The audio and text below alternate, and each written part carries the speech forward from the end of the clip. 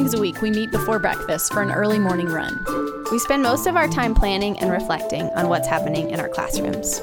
This has become our favorite professional development. So we figured, why not share these moments with you? Welcome to Math Before Breakfast.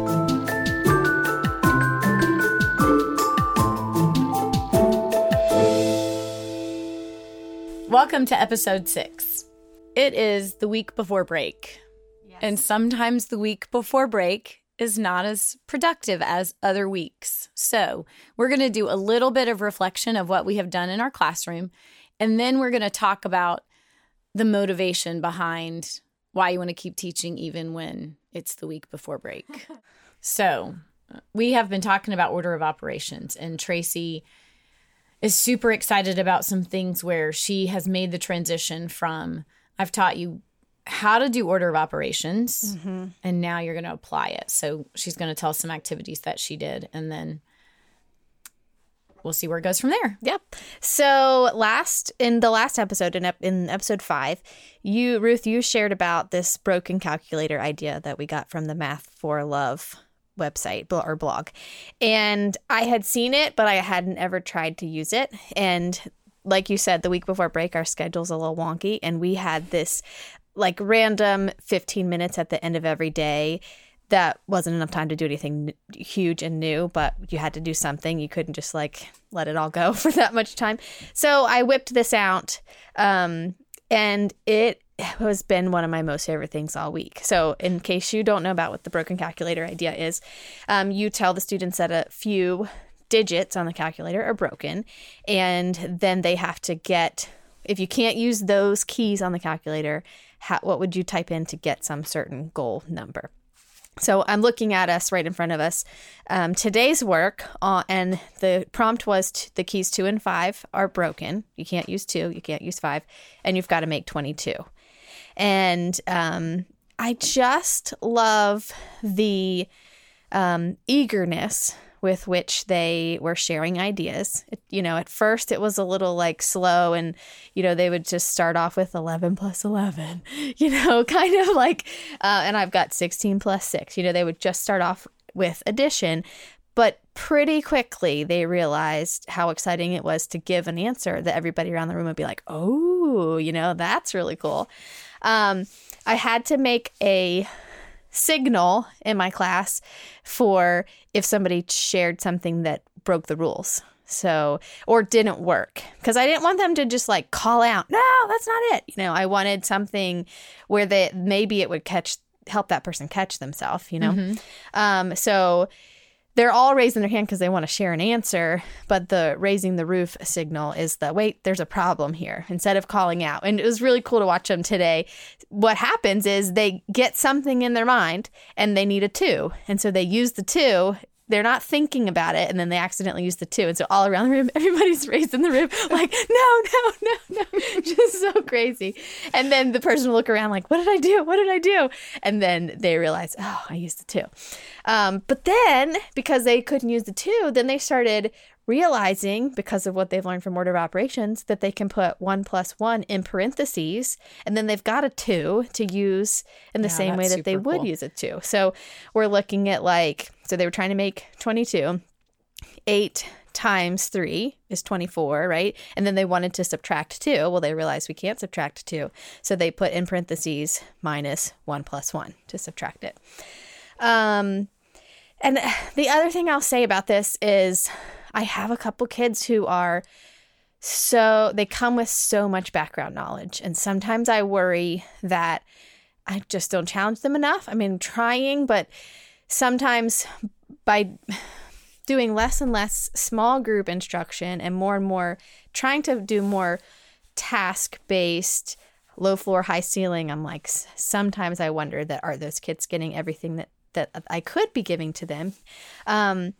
But this has challenged them. That one particular student that I'm thinking of is forever trying to work decimals into it. And he, was doing 2/10 times something on a different problem. Or today he was really trying to figure out how to multiply 1/10 times something to get 22. It was really cool. So you are talking about decimals, and we did something like this. This is a Tracy called me this morning to say we're doing 4 fours. Yeah.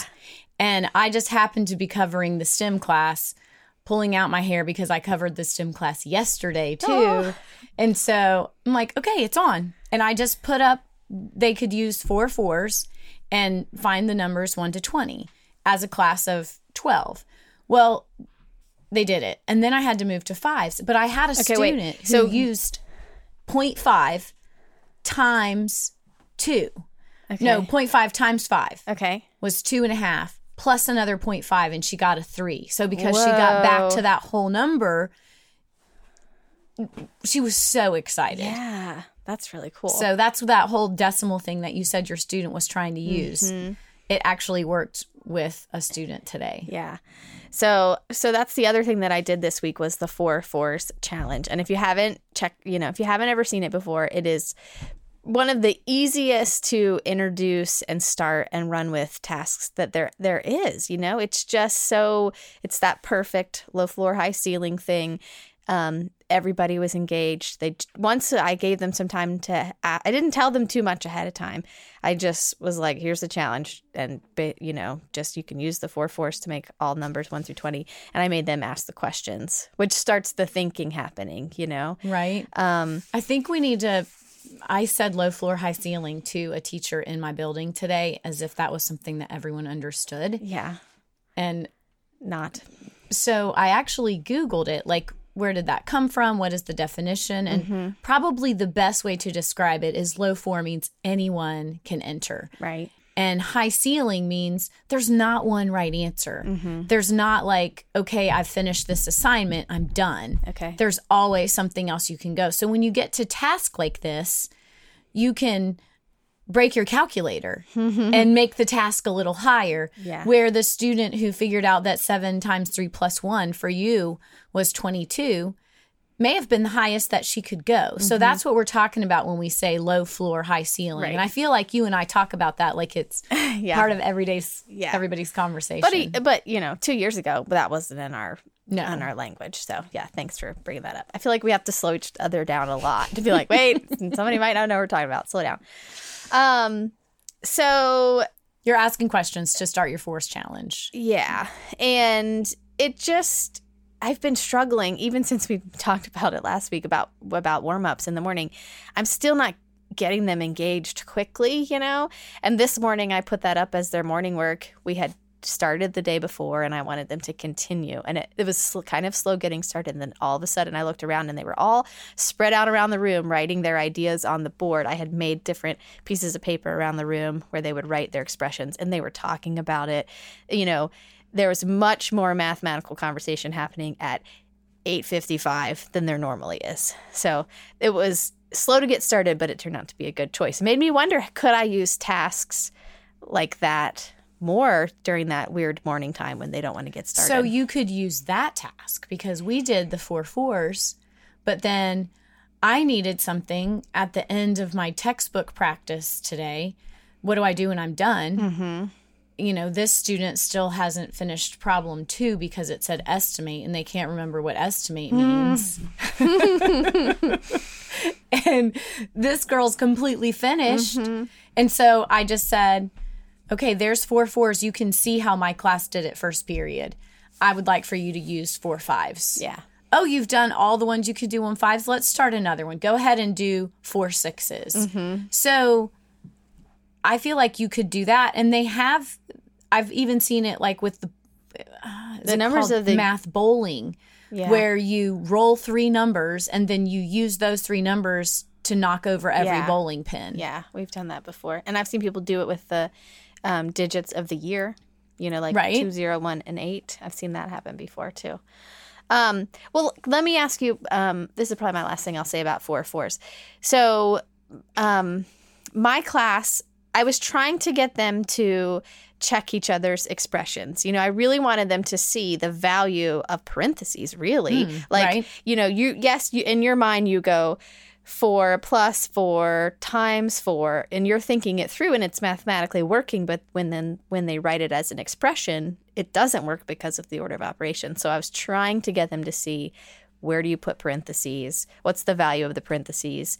What should you do if you want all of this that you've just done, 2 different steps, if you want all of that to then all be divided by 4 or something, you know.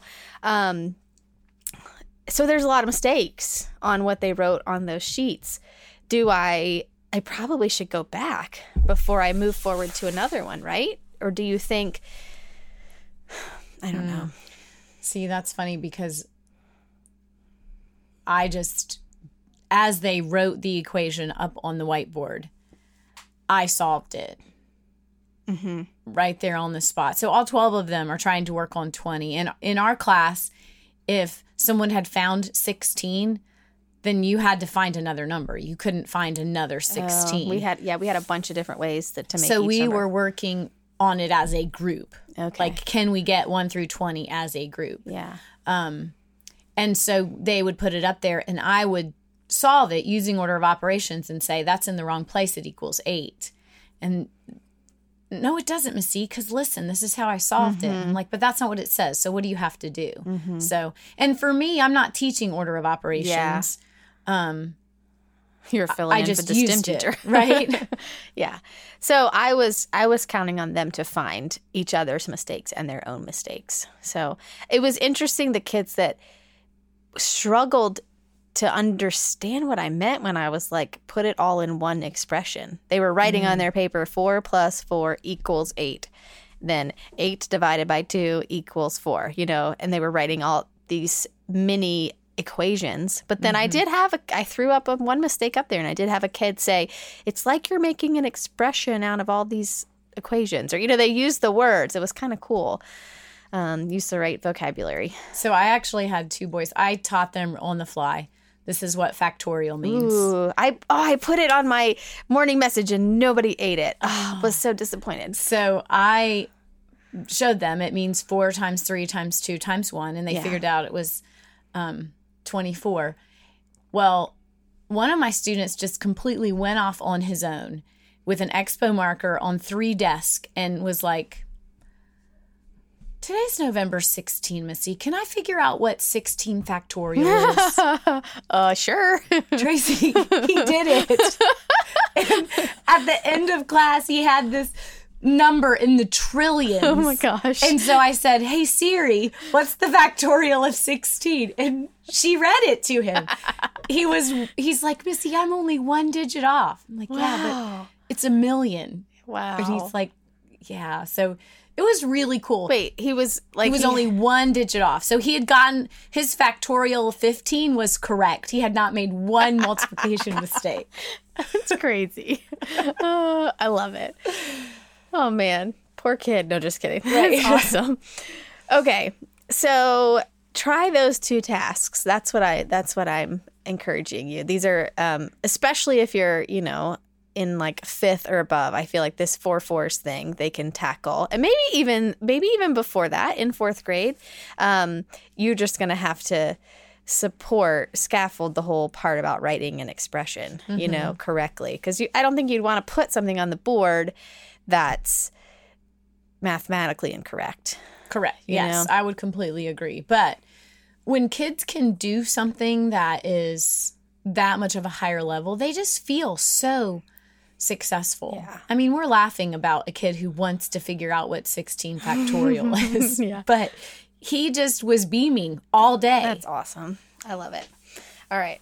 And broken calculator. Give it a try. It's awesome. Even my first grader can do the whole broken calculator idea. And so I think the reason that you did this is because of the book club that we did this summer, where for me was my first introduction to, I had heard low floor, high ceiling task, but man, sometimes you just feel so overwhelmed with where do I start? And Tracy Zager wrote the book, Becoming the Math Teacher You Wish You'd Had. And Tracy and I spent the summer together with... Well, Tracy, not Tracy Zager. That's confusing. Oh, right. Sorry.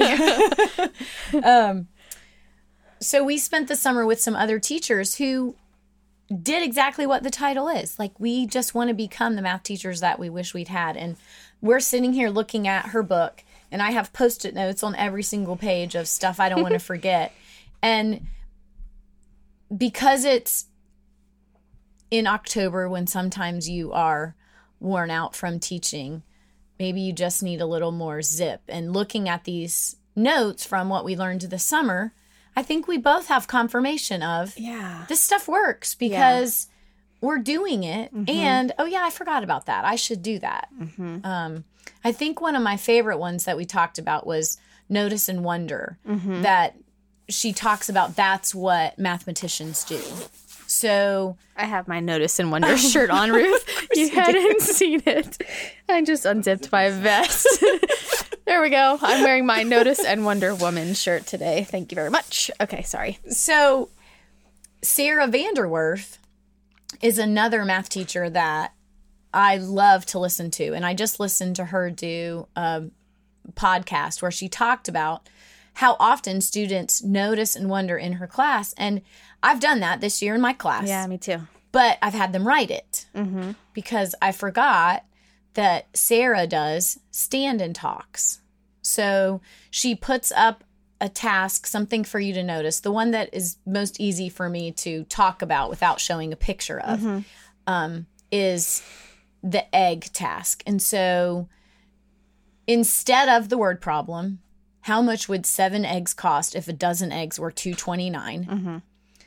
Just that putting that problem up there, you've already shut down so many students because they know that someone is going to answer it, and so they don't even try. Yeah. So for her, it's a picture of an egg carton with 5 empty holes. There's 7 eggs in the carton, and it's sitting on some kind of decorative background, or maybe it's the grocery store thing. So there's other things in the pictures to notice and wonder. And she gives one to students, and she says, stand up, walk to at least 3 tables away from where you are, and you have exactly 120 seconds to talk to the person about what you notice and what you wonder. So her 2 minutes is up. They come back, they sit down. She hands them a piece of paper now. The other one was a colored picture on cardstock. She said it makes them feel official if they're holding cardstock. Okay. And she annotates everything they've noticed and wondered. And eventually someone says, I wonder if you have to pay the whole dozen price if you only get 7 eggs.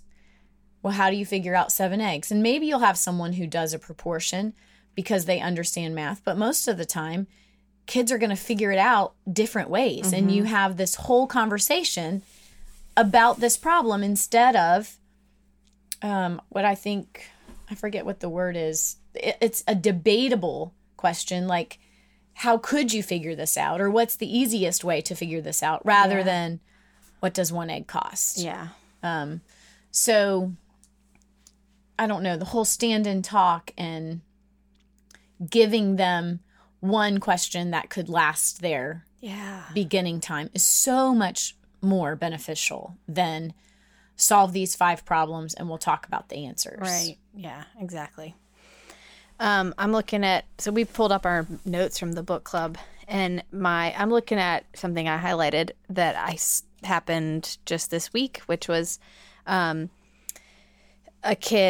kids were sitting beside each other, and one kid says, I got 4. This is easy. I think we were working on the 4 fours. This is easy. And the other kid just really reacted to it. This is not easy. And I'm getting really frustrated when everybody's talking and then you're saying it's easy. I mean, I was so proud of him for articulating what made him upset. And that's a huge point in the first or second chapter, I forget, is how you got to teach kids that that's harmful language when you say in math, this is easy, because there is somebody beside you who is not finding it easy. And she calls them thorny words. Yeah. You are shutting them down when you say that. And so it made me go, oh, I had committed to teaching them that. And so I stopped and taught, I said that. And the kid who said it was like, oh, you're so right. Yeah. I mean, he knew, but it's not as ingrained in them. What is ingrained in them is that word yet. Because last year in the Stream Lab and then this year with all the U-Cubed stuff, we just pushed the word yet, and how if somebody says, I can't get it, forever there is a kid beside them going, yet, you got to say yet, I can't get it yet. They are always correcting each other. And sometimes they'll just, like, they're really frustrated and they're like, I'll hear them say to themselves, I can't do this yet. Right. I'm saying it, Miss Prophet, okay. But that, like, they listen to what you teach them when it comes to the thinking about the thinking, you know? So I need to go back and talk about what can we say besides this is easy. And I think there's a benefit in that, because I told you that I have some college kids, and instead of saying, yes, you're going to teach a lesson and I'm teaching dividing decimals, and I hopefully will have already taught this so you can teach this part of it. I just said, pick your day, and whatever day you teach one of these lessons from Joe Bowler's Week of Inspirational Math. It doesn't matter if it goes along with what we're doing. It'll just be a nice break, and you'll be able to, you know, reiterate what I did at the beginning of the year. And so my college girl came in, and she taught the lesson where they had to figure out the lines of symmetry and fold their paper in such a way that they could cut these shapes with one cut. And one of the shapes was a 5-pointed star. So here's an 8.5 by 11 piece of paper, and you fold it in such a way that when you cut it one time, it's going to turn into a star. And that was their direction. Okay. And I just was like, oh my word, you have got to tell them more than that. But she didn't. Yeah. She was completely fine with them just like, well, let me see what happens when I do this. And let me see what happens when I do this. There was white paper everywhere. And I was not in control of my class, but so much math happened that day. Like, that's when the most math happens, when you're not in control and you're not saying this is how you think about it. Now, I did not do that with my other classes. I let my second period class have that time. But it was so beneficial. I mean, they got all kinds of vocabulary. Oh, look, you made a scalene triangle. Whoa. You know, so they were getting that from you, or they were saying? No, they were getting that from her. She was able to say, oh, look, you did this. Oh, you look. I was at my desk folding paper trying to figure out how to make a 5-pointed star. Did you do it? Wanting to say, I can't do this. And yes, I did. Yet. Yes, exactly. But man, it was great. And it's a reminder of sometimes you just have to let go and let things. I mean, if you had been observed by a principal, you would not have gotten a great write-up, because it wouldn't have been classified as good teaching, but it was good learning. Yeah. All right. Let's see. What else are like some of your takeaways? We're scrolling through our notes here. So one of the takeaways for me was the way that you ask questions. Like, there's I don't know, she had a worksheet where it said, you know, you're going outside to play in the snow, and here's a table. Oh yeah. Count the number of people across the top, count by twos across the bottom, answer the question, how many mittens do you need if 4 people go? And there were so many words on the page, and this is like a third grade task. I don't know, maybe second grade task. But I have actually done that with every little first grader that I've come in contact with. And I just say, how many mittens would you need? Or how many friends could you have over to your house if your mom had 10 mittens? So I didn't even ask them the mittens. I asked them how many. I even ask it backwards. So it was even like a division problem in first grade. Yeah. And just to listen to them go at it. I mean, the difference between a plain white piece of paper with those words at the top and a whole worksheet covered with words that maybe your first or second graders can't even read. Yeah. And then just a tiny little ratio table that they have to fill in that has no meaning. Yeah.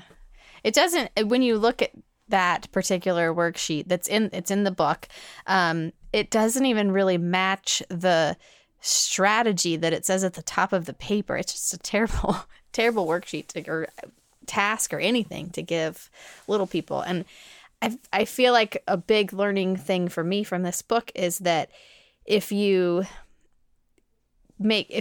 time you give context to something, you wrap what you're trying to learn in a context that they can understand. They can do so much more than you think they can, or they can do so much more than just a naked number problem. That's the same thing that you're asking them. Like, you're saying 10 mittens split into groups of 2, you couldn't throw a 10 divided by 2 in front of a first grader, but they can do 10 divided by 2 when you provide the context. Tracy, I threw a picture of my new puppy up that weighed 2 pounds and 2 ounces. Mm-hmm. And then a picture of my friend's dog that we were babysitting, who was 8 pounds and 5 ounces. Mm-hmm.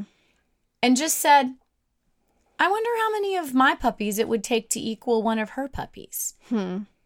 They ended up making ratio tables like 2 2/16 of a pound, 4 4/16 of a pound. And then someone said, well, why don't we just convert it all to ounces and then we can have whole numbers?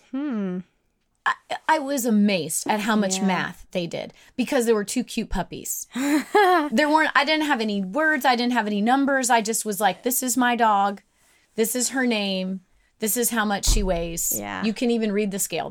She was sitting in a kitchen scale. Aww. 2 pounds and 2 ounces. Rich discussion about why she does not weigh 2.2 pounds. Oh, yeah. Right? Someone was like, because we don't use the metric system in America. Wish we did. So you're right. You give it a little bit of context. And that was my whole lesson. That took the whole class. Cool. We just kind of talked through it a little bit. They were in groups bouncing off ideas. Wait, let me go back. You said you had a crappy week. Did you do that this week? I did that this week. So you got to take it back. So I'm remembering like the 10, 12 kids in each class who got it now that we're talking about it. But when you asked me about it, I remembered the 2 or 3 kids who were like, I don't even know, just had bad attitudes. Yeah. This is just too hard. I can't do this. Yeah. I don't have any more paper. Yeah. Turn your paper over. Okay, so this is in our notes from chapter 9, 10, and 11. Okay.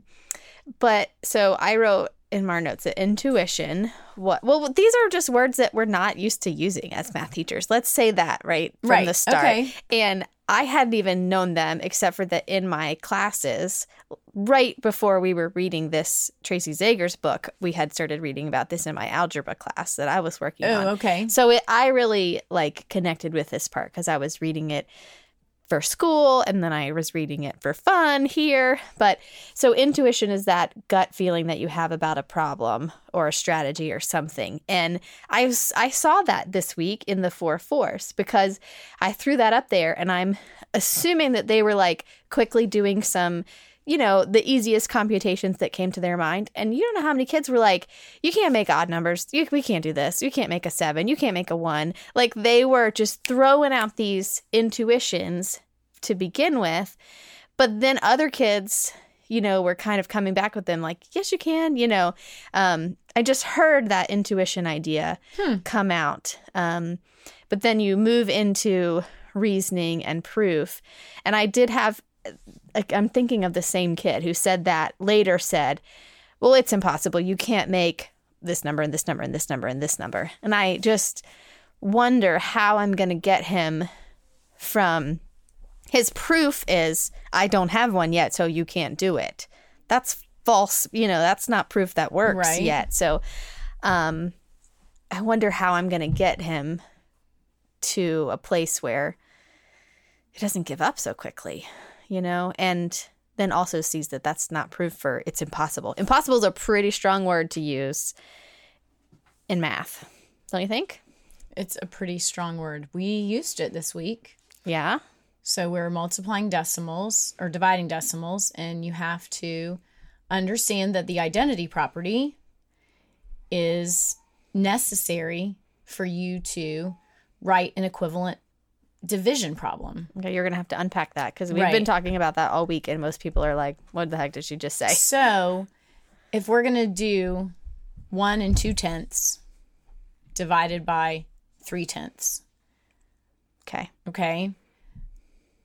The teachers teach, we know, that you move the decimal. Right. And you make the problem 12 divided by 3. Until you move the decimal until your divisor is a whole number. Exactly. That's what we've learned. Okay. So. And what had the same number of times you move it in your divisor, you move it in the dividend. Okay. That's your rule. Right. But that's not enough in my class. You have to know Why? Okay.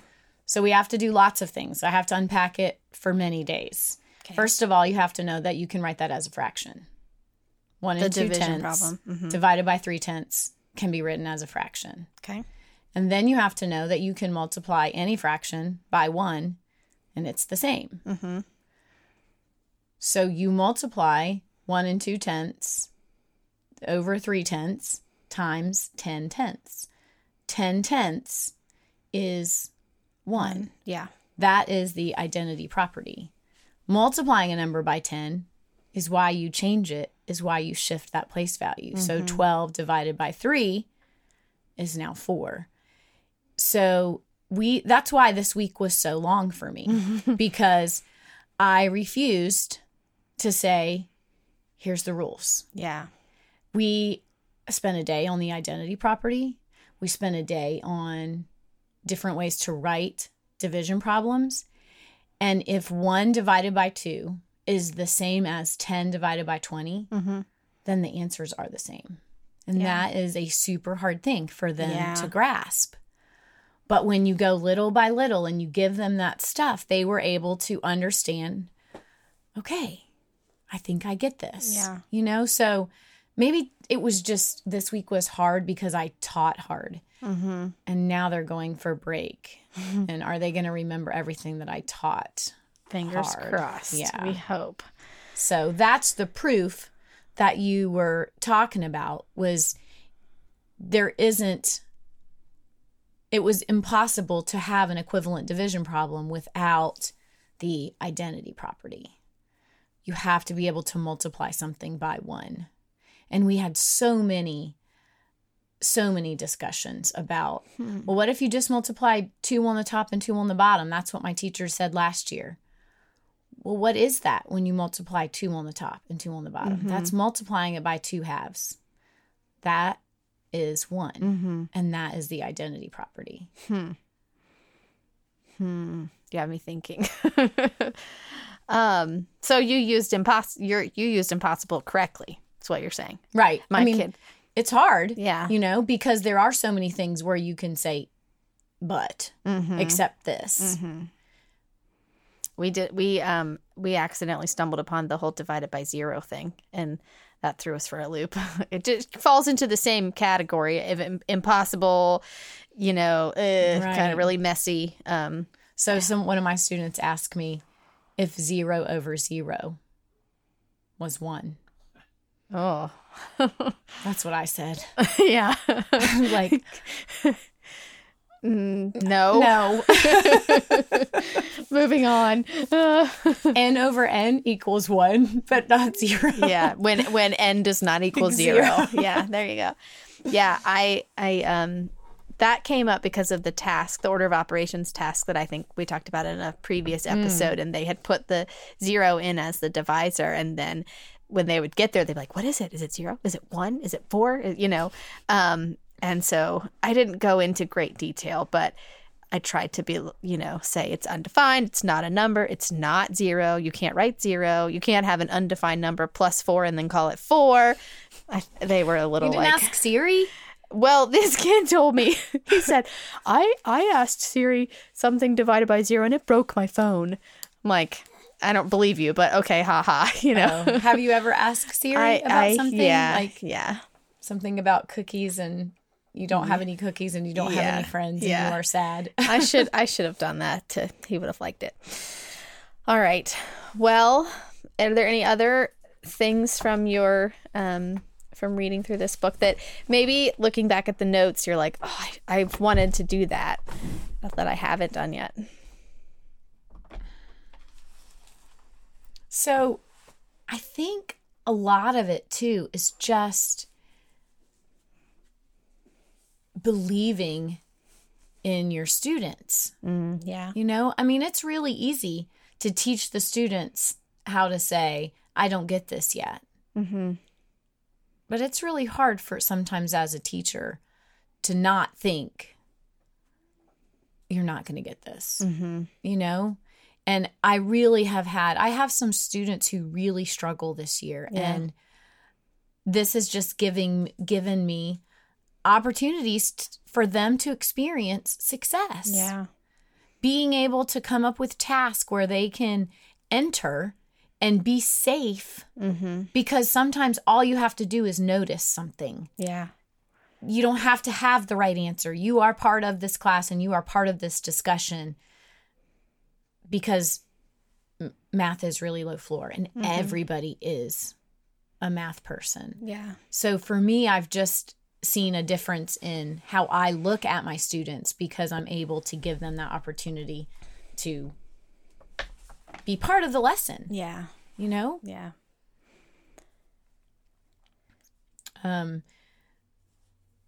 I have had a lot of students who they're better able to articulate how they solved problems, and they're not as embarrassed maybe as they used to be to speak out and say, I did this differently. Would this work every time? You know, that those kind of opportunities for them. I don't know. I just like that. Well, like today, we're doing division, and they were trying to figure out how many times 42 went into 365. Okay. So I just went to the front of the class and said, how many of you memorized your 42 times tables? This would probably be easier if you memorized your 42 times tables. Was there a context, or this is just so a it was just problem? a division problem in the textbook that I had done over and over. But in this one particular class, I said, so let's just make a list of multiples of 42. How do you do that?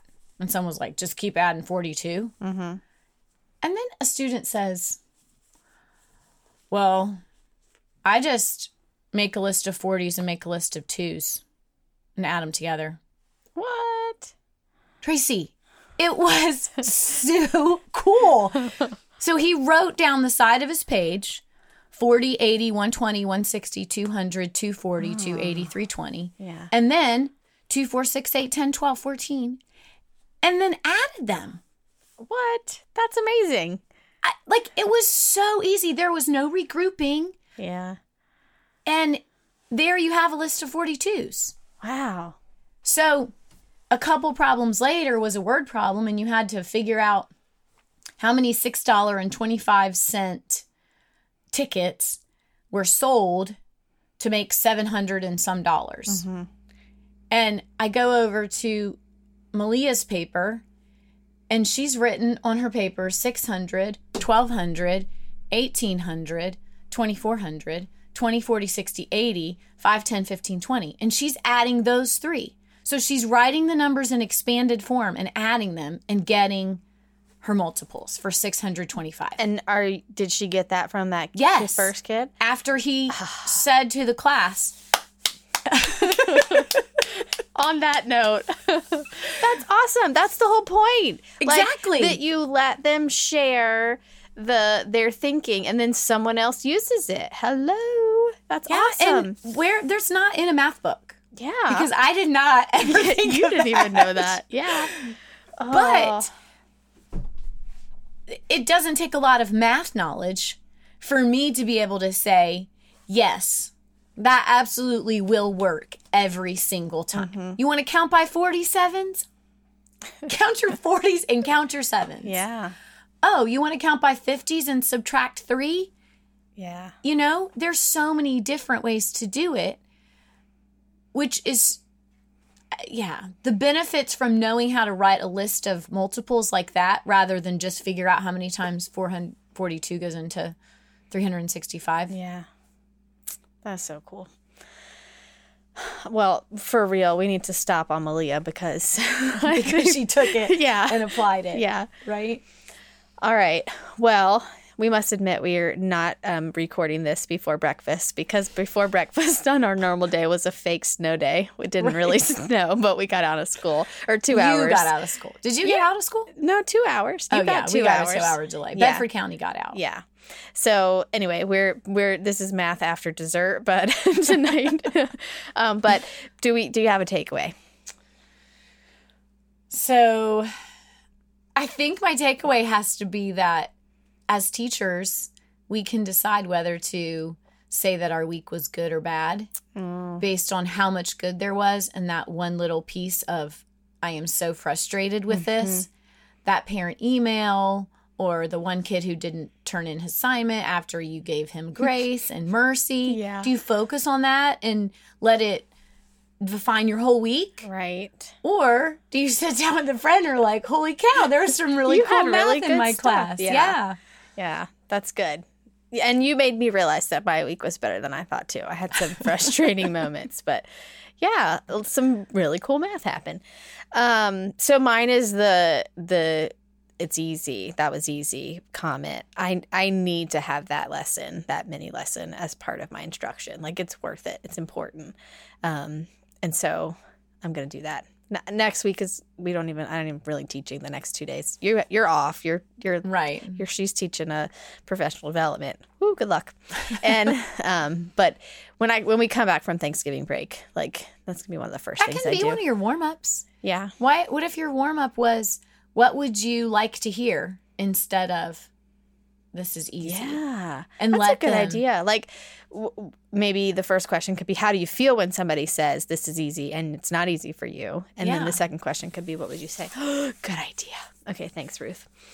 All right. Well, I'll see you in the morning for a run. In the morning for a run. Okay. So Trip wandered downstairs during the recording of our episode, and we had already put my daughter on the podcast, so we decided we would ask him a question from this episode, and so let's go ahead and do that now. So Trip, tell us how old you are and what grade you're in. I'm 7 and I am in first grade. Okay, and what do you think about math? It is probably my favorite thing of school. Oh, just of school, not of life? Oh, not of life, but of school. All right, so can you read this problem in front of us? And you and I are going to just talk about it. And you're going to be able to solve it however you want. But I just want to be able to watch you and see what happens in your brain. So will you read this? Your mom has 10 minutes. How many friends should you invite to your house so that you can all have mittens? So it's like a snow day, right? Yeah. And you're having your friends over, but the rule is you have to be able to have mittens to go outside because it's cold. So that would So you have 5. 10 mittens. What would be 5? I could invite 5 friends over. Do you have 5 friends that you would invite over? Yes. Okay. Who are they? Weston. Okay, Weston. DeQuell. Okay. Aiden. All right. Steven. Mm-hmm. And Reese. Okay. So you're going to give how many mittens to each person? 2. 2. So count your mittens. 2, 4, 6, 8, 10. What about you? I don't know. I would just watch them because I don't like snow. What? No, You would invite these guys over to your house and sacrifice a pair of mittens for them? Because you don't like snow. Yes. So let's pretend you like snow. Okay. How many friends would you invite over? 4. Okay. I won't ask you which one wouldn't get invited because you already were like the sacrificial friend. Yes. So what if your mom had 17 mittens? So then I can invite those 5 friends. Right. So how many mittens would that take? 10. Right. And then I would play in it. And then it would take 12. Okay. Do you like that I'm writing this for you instead of you writing it? Yes. Okay. And then there could be so 14, then 16. So that means there would be 1 spare mitten. And you know what I just saw you do that was so cool? What? You just said 14 and 16, and you spread your fingers apart because you knew that that was a pair of mittens. It is very hard for starters. This was a pair of mittens. Since I have practiced a lot, it is easy for me to do this.